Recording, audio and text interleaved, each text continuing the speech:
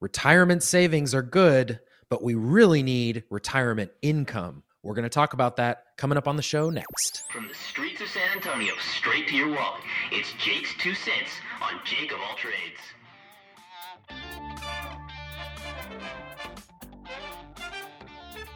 All right, welcome back. My name is Kirk, and I'm not a financial expert.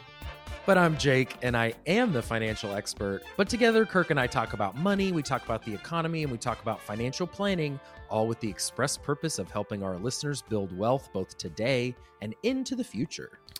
So speaking of the future, we need to talk about income in retirement.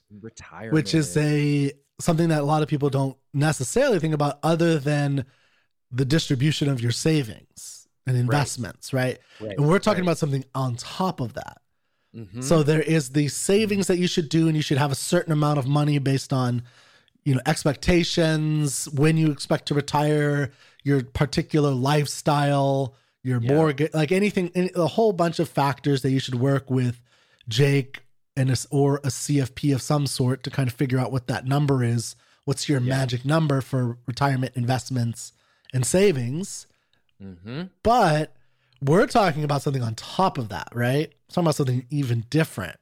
Yeah. Today. And it's less about that emphasis of only using retirement savings accounts as the primary source of funding a retirement lifestyle. Because there's often a disconnect because that's the thing that's typically offered to people and pushed in their face is like a 401k or an IRA, right? And through your work, they set that up for you. So I'm saving my money for the future. That's great. Those are great principles to have. We always say that. But I also push clients to think outside the box when it comes to planning for retirement so that you're securing other ways to generate income when you retire or when you slow down your work life, right? And that's a different thing. You can obviously turn on an income to some extent from your savings, but we also need to think about, as we're building wealth, are we, getting rental properties that are going to create income stream? Do you have a side hustle that's going to create some income that could be continued in retirement? Because sometimes our investments and our savings don't perform well or don't grow to the level we need them to. And if that's our only source of funds that we're going to use in the future, that puts us at jeopardy of not being able to do what we want to do when we get older. Yeah. So there's a variety of ways to have income in retirement. So generally we think of income as like you have a job, you have a business that has a profits that you take home, that you do something like that. And then you retire at a certain age and you're like, I'm done with this main thing that was making me $120,000 a year. Now I'm not going to have that $120,000 a year. I'm just going to have the savings that I've saved up from that $120,000 years over the course of 40 years of working, right? Something like that. Right. We're saying no. And I've said this, and we've both said this on the show a lot. Like, because of the modern world, there's a lot of ways to make money on the side, right? And this is a good idea to have. Now, one way, why don't you tell us a little bit? So I'm going to talk about some more creative ways in a few minutes, but there are some pretty generic traditional ways, right? So you mentioned rental properties, but tell us about like this thing, buying an income stream. What does that mean? What do you think? Like, so I could spend my money to buy an income stream? Yeah. So there's an investment product that's called an annuity. And an annuity is just basically a lifetime income contract that's issued from an insurance company. So like an insurance company creates these investments where you put some money into them, and then through different options that you can pick from in your annuity contract, they'll guarantee you a certain amount of income in the future. So I'll give you an example. Like, let's say that you're participating in your 401k, right? But you also want to be able to have a minimum of $500 a month in retirement so that you can always drive a new car, right? Just as an example, like you think about, I always want to be able to pay for a new car every month, and I don't want to have to worry about my investments not being able to generate that for me. So I'm going to go ahead and buy this investment contract that, according to the calculations that are done by the insurance company, when I'm 60, I'm going to get to take $500 a month every month for the rest of my life, and I'm not going to have to worry about what happens to the investment values or what happens to the financial markets. And so you can create that by purchasing this annuity contract and basically giving your money to the insurance company in exchange for a contract that says we will pay you X number of dollars in the future. And now usually there's like an investment return component to that, so that when you're buying this contract, you're thinking, okay, I'm making a wise investment decision because I'm giving this insurance company my money for the next 20 years. They better in return give me something valuable. Yeah. And so the difference between that and just putting that money in your 401k is that you're guaranteeing that something is coming to you every single month, no matter what happens with the future. That's the idea of buying an income stream. And now it's not just annuities. You could do, like, you can do this. Like, I know people who are professional real estate investors, and they use private money, and what they do is they then take that private money, they invest it in some real estate product that they've developed or something like that. And then they give the investor what they call mailbox money. Yep. And that's the same kind of thing, right? Very it's like similar thing. If you have the money, they're doing the work and they're getting it, and then you basically get mailbox money. Now, with one thing I just want to make sure we make clear, with the life insurance example, the annuity you're talking about, the risk is pretty low, right? Would you say that, or is that high? Okay. No, it is pretty low because you're essentially using like the concept of insurance. When I'm paying a premium for insurance, I'm shifting all the risk from myself to the insurance company, right? And the same thing applies with an annuity. I'm shifting the risk of running out of money from myself to the annuity company. In exchange for that, I have to pay for it, right? So it's expensive. And so the difference between that and then like the real estate example you just gave is that to some extent, I'm shifting some risk, but that risk is concentrated in a real estate portfolio, right? And so if that real estate portfolio doesn't perform well, the tenants leave, the income goes down, I am susceptible. My mailbox money might go down, which that risk wouldn't happen with an annuity or an annuity contract with an insurance company. Well, and it's not just that though, because if you're just the private money lender, right? If you're just the person lending the money, the issue might be the liability or the requirements of the people, the real estate investors you're giving your money to. Yeah. So that's the thing to be careful of, is there's a lot of people who claim to be real estate investors. It's not as established sometimes, depending on where you live. You know, you're not necessarily giving to a multi-billion-dollar, mega company that can offset the risk, like a life insurance company or whatever that can offset your risk or whatever. Exactly. Like there was an article in San Antonio just recently, I believe it was. I think this is San Antonio. House flipper faces nearly 5 years in prison for investor fraud scheme, right? Oh no, this is Minneapolis. Sorry. But I think the idea can happen. They happen. Totally. You have to be careful of it's easy for someone to just sit, I could just walk up to somebody and I flipped one house. So I'm like, I'm a professional house flipper. Give me, $250,000 and I'll use that with a couple other people and we'll buy this, property that's has it's a duplex or whatever, and I'll fix it up and then put people in it and you'll get money every month. It's easy. Don't worry about it. Right. And it's like, well, but what if Kirk screws that up? Right. Like it's possible. So you have to, I just want to make sure we're clear on the risk things about this kind of annuity or annuity and real estate and other realms. Now that's not to disparage real estate investment. No, it could be a very good thing to do. Yeah, and there are elevated ways in which you can sort of invest in what you're describing as something called a real estate investment trust or a REIT, REIT. And those are essentially they are also investment products that you can look at, the history of success of a particular REIT. So sometimes there's big REITs out there that own like shopping centers.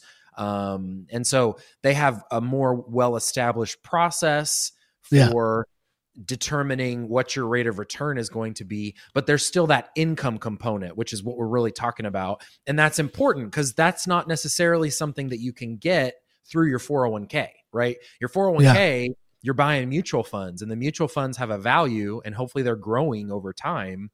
But ultimately, when it's time to take the money out of your 401k, you get to decide how much, how frequently, and then depending on the performance of what your investments are, will depend on how long that money is going to last for you. And so some of these other investment tools like a REIT or an annuity take some of that risk off your shoulders when it comes to how much income is going to be distributed without reducing the principal of what you've put in. Yes. And so when you're thinking about buying an income stream, just look at a variety of options. REIT, annuity. I think there also is like outside of a real estate investment trust, there is just like giving to like investing, private placements of like our investor that right? Yeah, like Marco and Hillary that you've had on your show, right? That's what they do. I don't think they do REITs necessarily, but they do smaller contracts where like they just bought like a mobile home park, right, with private money. And they didn't use a REIT or anything like a specific thing.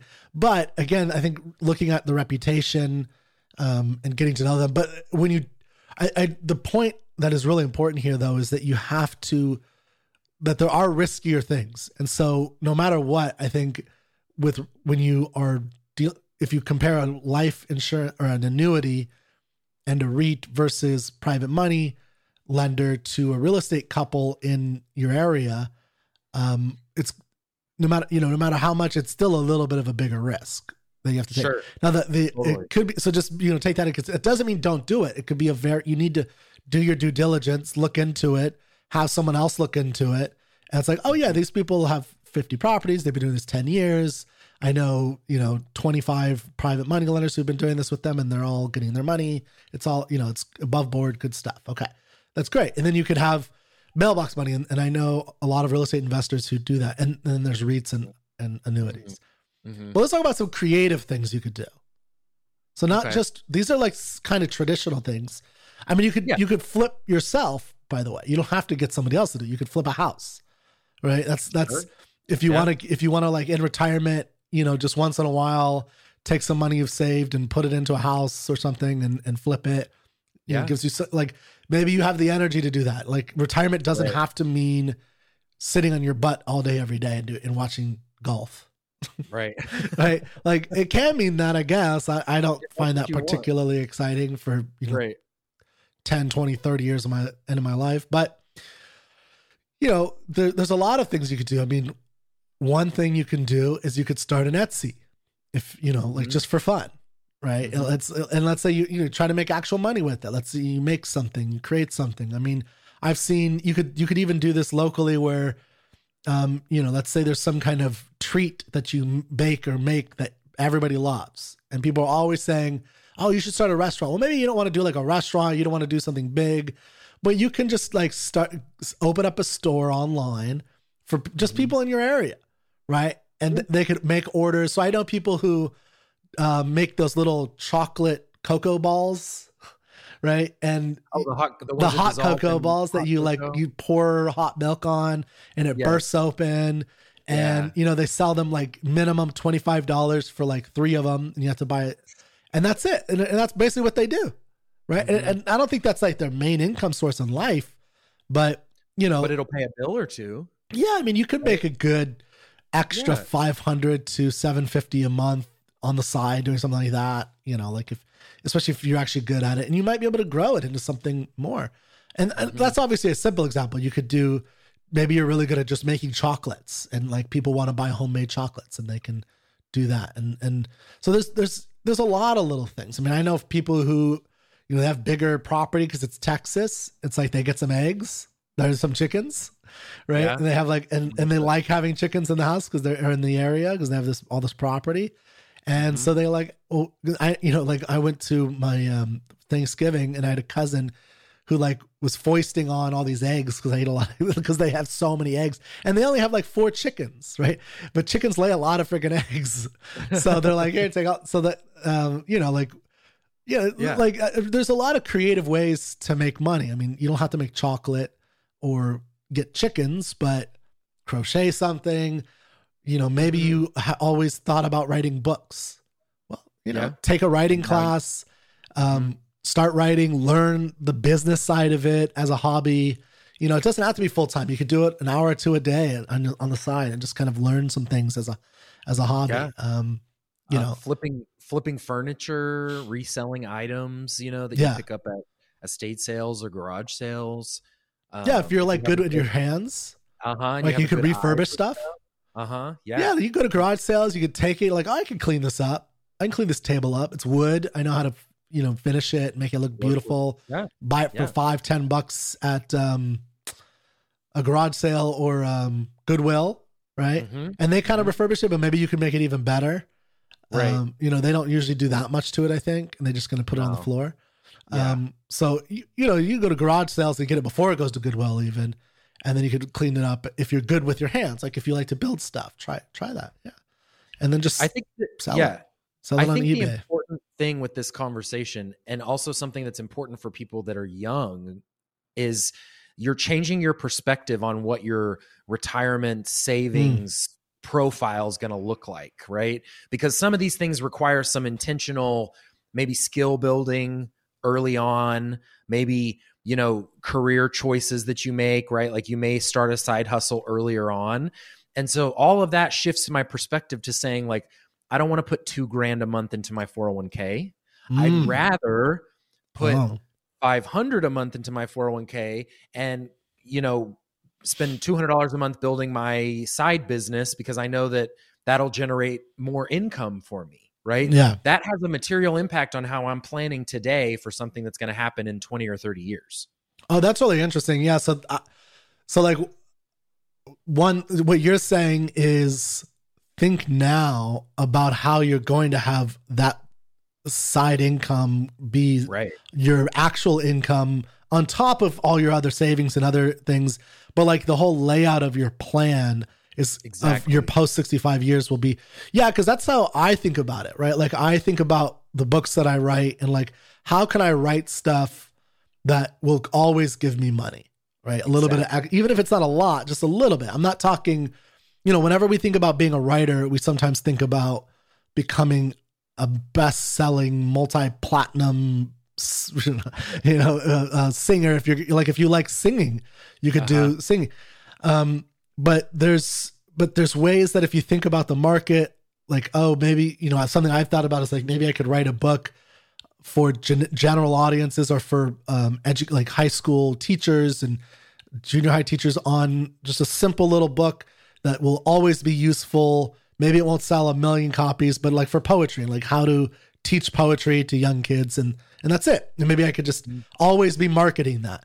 And so like, if I can get to the point where I'm spending, $100 a month on marketing and I'm getting $250 back from sales, boom, that's money. Right. And if I know if I can hopefully do that forever and then maybe add another book to it and, maybe do that, spend $150 on marketing every month.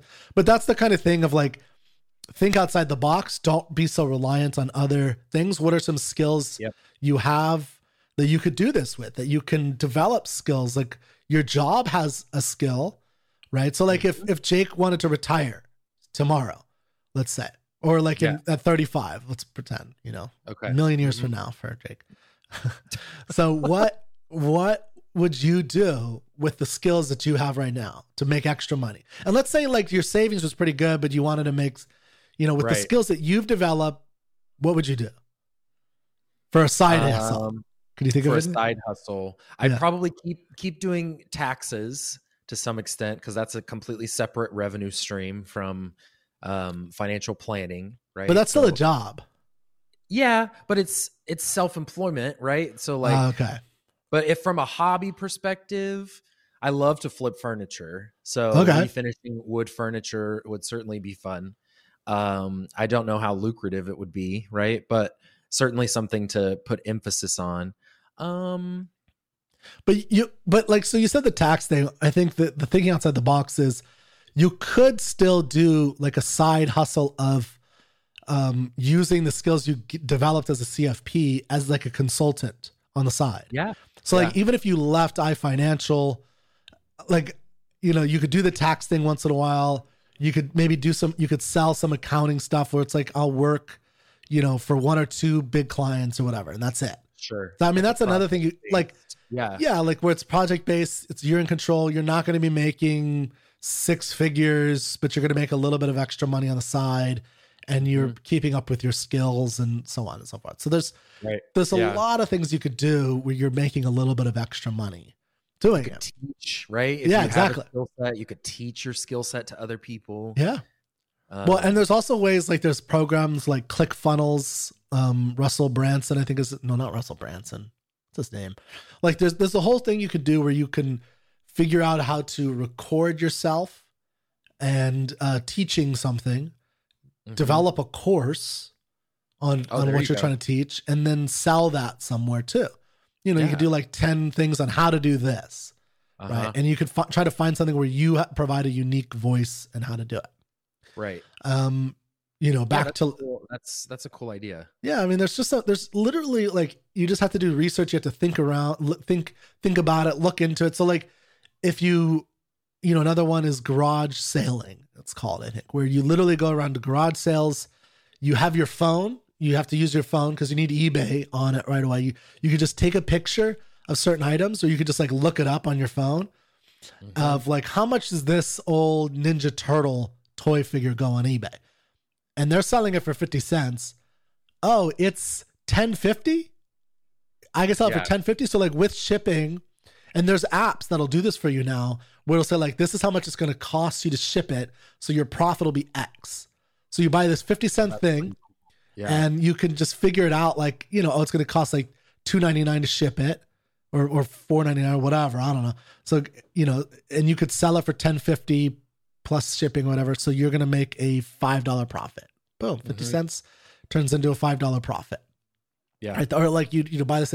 And so you could literally, people are doing this on the weekends on top of their job. This is like a whole movement of trying to like, for entrepreneurs, of people who want to become entrepreneurs. Like, how do I make extra money? It takes money to make money. How do I do that? Well, it's like, hey, here's how you could do this with a very simple thing. You could do that in retirement too. It's a hobby. Just go around and look for things. There's just so many ideas. I can come up with this all day. Like if you, like my dad loves Buffalo Bills. I'm like, Dad, just go around and get all the Buffalo Bills paraphernalia you can. Start up a website on this stuff and just start like talking about it, do a podcast about it, sell your stuff. Like he knows everything about the Buffalo Bills from their inception until today. And it's like, and just talk about it. And so a random skill that you can leverage and turn into something that's the power of the internet. Yeah. It's not going to make you millions. I think that's the point. Everyone thinks of these side hustles like, oh, if I'm going to be a writer, it has to be millions. No, you can make hundreds or even a couple $1,000s a month. You know, if you're pretty good at it. That pays your bills. Like the whole objective here that we're trying to get to is like, don't just focus on trying to accumulate $1 million by the time you're 65. Focus on how can I get $3,000 a month when I'm 65, right? Yeah. Without having to leverage my savings. So what are the things I can do? That's not a huge income. You know, we're not trying to be millionaires because we've already established a lifestyle that we want. We just now want to come up with creative ways so that we don't have to work as hard to save as much of our money every single month into an account that I can't touch until I'm old. And I think you need to also take into consideration, even when you're younger and you're planning, like you're saying, the idea that developing the skill of thinking outside the box for income might be very valuable, like in this next recession, because I think a lot of people are going to get fired. I think a lot of people are going to lose their jobs in this next recession. And like, it's a good time to try to figure out how to make some extra money in a variety of ways. Start cooking that chili and selling it to people. Yeah. Figure it out, man. Yes. That's why I always have side hustles. I don't ever let, because like if I lost my job, it would suck. It would take a huge hit, but I have side hustles and I could ramp those side hustles up if I need to. Right. Yeah. It's totally the concept of diversification, like we talk about with our investments, only with your income and your skill set. So diversifying is always a great thing. Apply it to other aspects of wealth building. And one of those is increasing income sources from different ways of doing so. Absolutely. I like it. So get some income. Right. Get some income. Plan for some income. Don't just plan for that savings account. That's right. I like it. All right, guys. Well, that wraps up this episode of Jake of All Trades. Be sure to check us out on social media by searching for @Jakes2Cents and check out the blog at jakes2cents.com. Take care. We'll see you next time.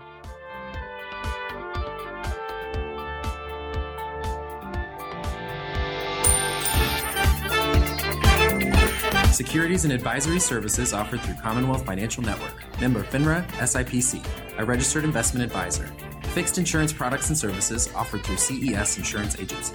Actual performance and results will vary. These interviews do not constitute a recommendation as to the suitability of any investment for any person or persons having circumstances similar to those portrayed. Consult a financial advisor regarding your specific circumstances.